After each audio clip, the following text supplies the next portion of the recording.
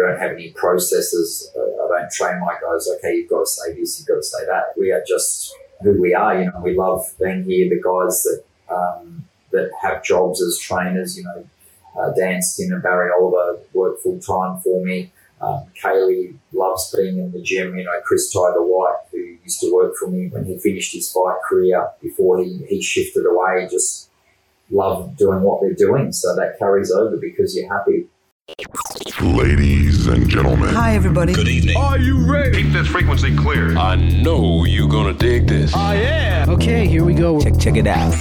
You're listening to the Martial Arts Media Podcast, where you, the martial arts school owner, gets insider tips and secrets from leading experts to help you build a more profitable martial arts business. Now, here's your host, the founder of martialartsmedia.com, Y'all know the name. George Faree.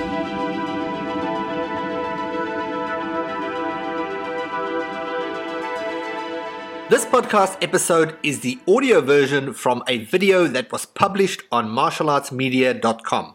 For the full episode, to download the transcript and get all the show notes, head over to martialartsmedia.com.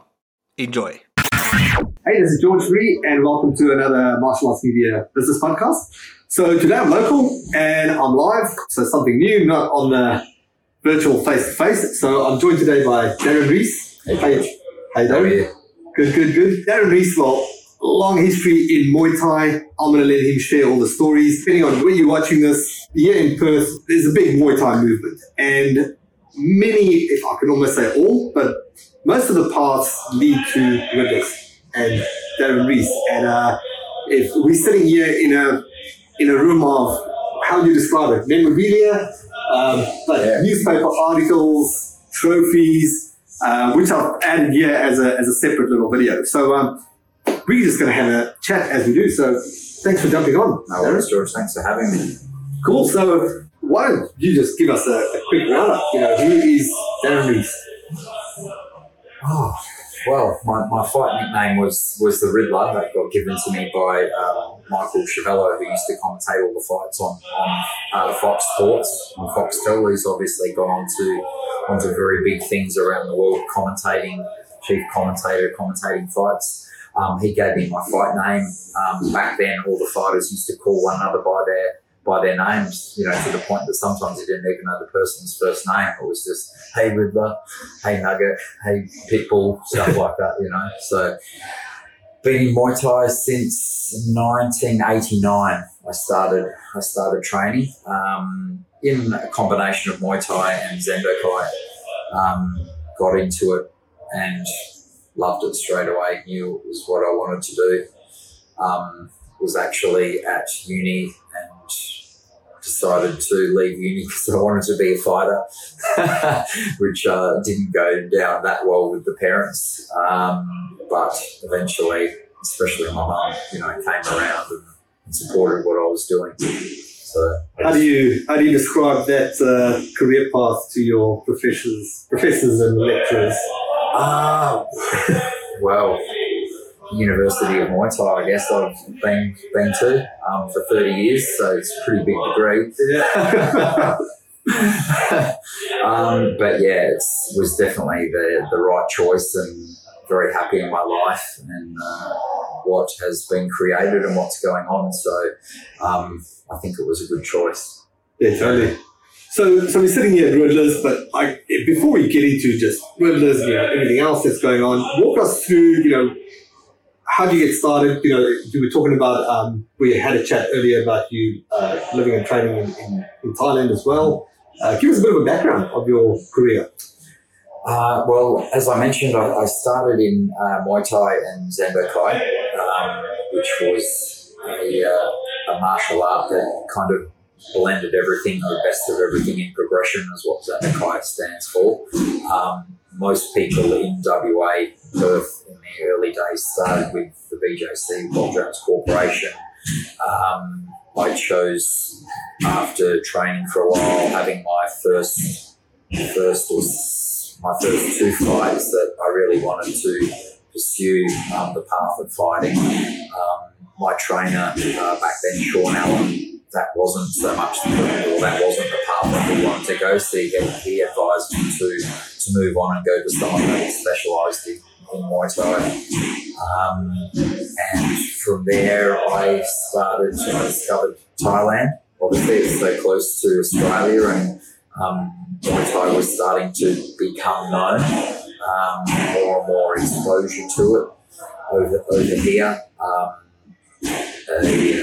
A Thai person, Pon Mardi, famous pioneer in WA especially, was putting on shows and bringing over well-known world champion Thais, and it just really got my interest in led me to Thailand. Training trips. So I think the first time was for 1 month, and the second time was overstaying my 3-month visa by a month and staying there for 4 months. And then, another three months trip like that every year. I was making sure I was doing it, and then I lived there from 97 to early 2000. So just did for about 3.5 years straight. So went there for the Kings Cup World Championships, and which I won and stayed. Yeah, loved it. So how difficult is it for, someone from Australia or, from Western society to fit in with the Thai culture and the whole Muay Thai scene and actually make something of it?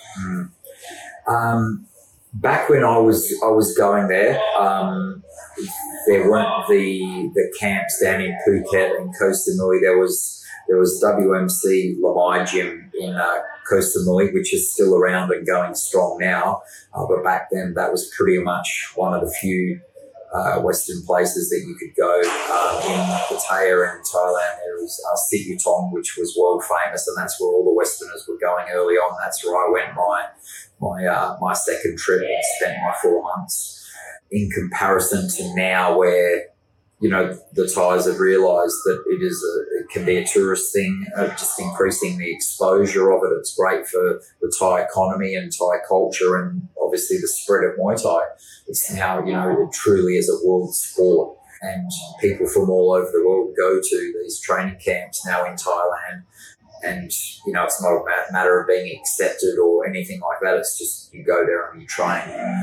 So very, very early on, as I said, those kinds of places weren't around. And the camp that I spent my 3 and a bit years, St. Morochot Gym in Bangkok, a large part of that time I was the only white person there training with professional Thais. It was a professional camp in Bangkok, so it was just the ultimate experience. It was obviously very challenging. There was very little English back then. I had to learn Thai, which I wanted to do anyway, living in the country. And it was a great exposure. So fast forwarding a bit, how did Riddlers come about?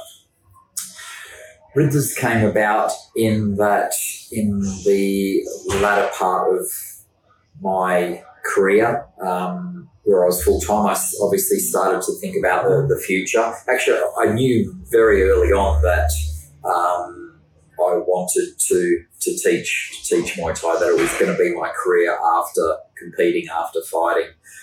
So I did make plans for a very long time. I've got lots of books, still got notebooks with notes and ideas, gym names and systems and things that I wanted to have in place.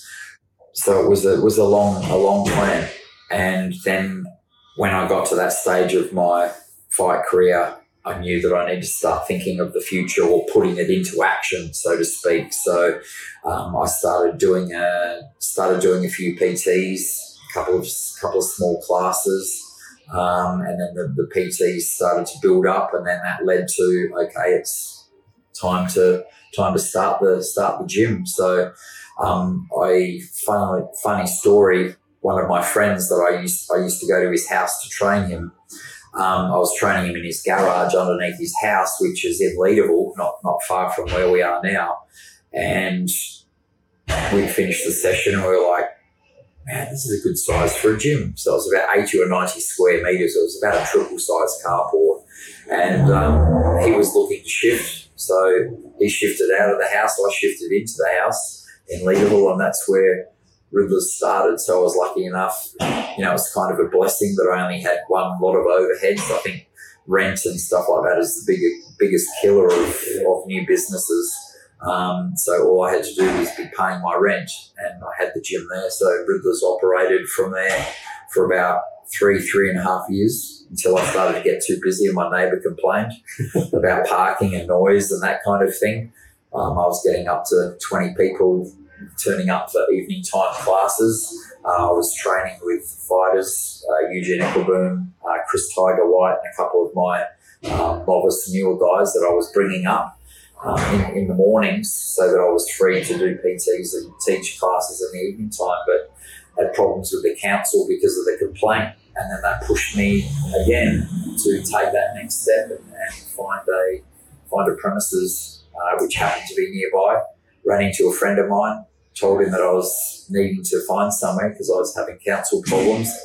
He was in the butcher's shop and a coffee shop, and he's like, "Man, come and check out this place behind me. It's like not being used. We'd go and do some training there after work, and we've got a bag hanging up and hit the bag and stuff like that." So I went in there, and it was 200 square meters, so more than double what I had, and it was just perfect. So that was where I started.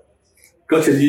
You're not the first school owner I speak to who's transitioned from really focusing on those private sessions. We actually in our partners program that we work, I'm working with a gentleman on Thursday night, and we put together a program called Profit with Privates. Not that was his way of getting started, but they needed to renovate the gym, so they put all their energy in how can they use private classes to stack up the cash. So a good way to transition. So now you guys are you on the main road, huge gym. But what I really want to know from you is, you've got all these champions and all these people that have come through Riddler's gym and reach such a high level. What do you think is the edge? Like, what do you do different that you create so many people at such a high level? Two things. I think obviously it's my experience from fighting that has sort of experienced all situations, and in fights, seeing what's going on and being able to read it from my experience, being able to communicate that to my fighters, but very importantly, having the respect of my fighters to the point that they listen and use that instruction for their gain. So then it's like they're fighting with my experience, my time, no matter what level they're at, So that's one thing. And the other thing is having strong fighters. I have a saying, iron sharpens iron. So the more strong people that you have working together, the more and the better everyone grows. So if you're like in a small gym that's like one champion fighter and you've only got other novices and stuff to work with, you're not getting that sparring and clinching and stuff like that you need, or perhaps guidance from the trainer because you've outgrown the trainer. Whereas when you've got lots of those people around you, then you all help one another to grow. So yeah, I love that saying, iron sharpens iron, and it's very, very true. So from those early days, when I had the Eugene Eckelbooms, Chad Walkers, Kim Olsons, all those guys, and for the smaller guys, I had Kaylee working with Chris Tiger White, with Pitbull Laram, stuff like that. So those guys all had that common size and got to work hard together, spar hard, clinch hard. So yeah. Gotcha. So you've got, first and foremost, you've got the right people, and the champions attract more champions that want to, obviously people see their success of that everyone that trains you is having, and that brings more people around. Is there anything else that you really focus on? Lots of technique. We're big on technique, big on skill, but also big on strong basics. I personally, don't use lots of fancy techniques and things like that. I stick with strong basics, and we work those basics. We hammer them over and over again. Everyone is, all my guys are extremely fit, well conditioned, and we're kind of known for that. Gotcha. So tell me more about Riddler's, and you've got all the fight shows and things like that going on. Well, I've promoted for shows actually before I actually even started the gym. I started promoting with a fellow group, splitting the load between us. That was when I was still fighting, so I was fighting on the shows, but we were a big group promoting together. That led to just a partnership and promoting. I've always felt the need to promote because of the level of guys that I have as fighters. I felt like when guys gain experience, there's obviously a lot less fights locally and even interstate.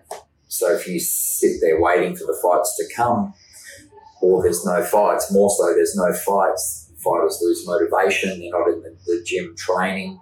You know, these things can happen. So by having a regular schedule of fights, they have those goals. It keeps fighters motivated. You know, if they know that they're guaranteed 3 or 5 fights per year, they're more likely to stay motivated and in the gym. And then if anything else comes up, and this happens a lot these days because there's a lot more promotions around, a lot more going on, a lot of interstate opportunities come, and you can take fights on fairly short notice. Like I get lots of calls from interstate promoters. We get lots of trips away, and because we're having a big fight team, the promoters also know that they're not just going to get one fighter. If they need 3 or 4, strong chances are that we're going to be able to fit that. So they end up with 3 or 4 big fights on a card with one trainer. So it saves a lot of money. So we get a lot of fights that way. What's the big drive? I mean, you've built this machine. I mean, obviously you've got the love for Muay Thai and passion for the sport, but what keeps you going? What's the big drive for you? I guess helping people on the path that I got to follow, you know, leading your guys, passing on your experience, seeing them use it to grow in their experience and just get to live their dreams, you know, to fight and compete. You know, maybe it's achieve titles, but for a lot, it's just actually, you know, competing and doing it. I love supporting and helping that, trying to help them achieve those dreams. Gotcha. So I'm trying to dig for things that we haven't asked, and I'm looking at something here that says 10 things you don't know about Darren Reece. And I don't know how old these are, but yeah, these are pretty old. So back then, what's changed? Yeah, quite a few. There's one here. I do not have an iPhone, don't have an iPod, don't use Facebook, don't use Twitter, download music or burn CDs. I still don't do a lot of those things, but I do definitely have an iPhone and I use Facebook. It's a fantastic business tool and just connecting with people, good for promoting things. It's really changed the way that we advertise our businesses, as you well know. And even for fight shows, you know, we used to get thousands and thousands of flyers and posters and stuff done up for shows now, and you know, have to do flyer drops and pay for poster distribution, things like that to try and get it out. But it didn't have a high success rate because it wasn't really a target market. And now with Facebook, we are promoting it through people that are in the industry or friends of those people, getting those fighters to share things about their fights. It just hits the target market so much more. So it really has changed how we have to do things, and we have to evolve. So I've kind of evolved too. Having said that, I'm still not overly technical. I'm not huge on the computer. You know, I use some Facebook, a little bit of Instagram, but I'm still by no means an expert on it. The things that I do right are what I feel. The same as the things with Riddler's Gym, with the business, you know, how we treat people. You know, everyone always comments on how friendly the gym is and the great vibes that we have here in the community and things like that. And it's nothing that we've ever tried to enforce or push or anything like that. We've got the right trainers and the right personalities, and that's just how everyone is, you know. Yeah. We say hi to everyone, have conversations with them, and just, I guess people can't really believe it. but it's what we love doing. For sure. But you might be selling yourself short as well, right? Because that's got to come from the top. So if that's the type of person you are, and you've set the tone for that culture, then that's what's going to take. That's what's going to catch on. It's been a big part of the community here. Despite all the champions that we've had and have here at the gym, no one is really put up on a pedestal, and so there's no egos. No one's put up on that pedestal. We promote all the fighters equally. All the members. No one's really any more important than anyone else, and it stops, or not stops. It doesn't create that monster.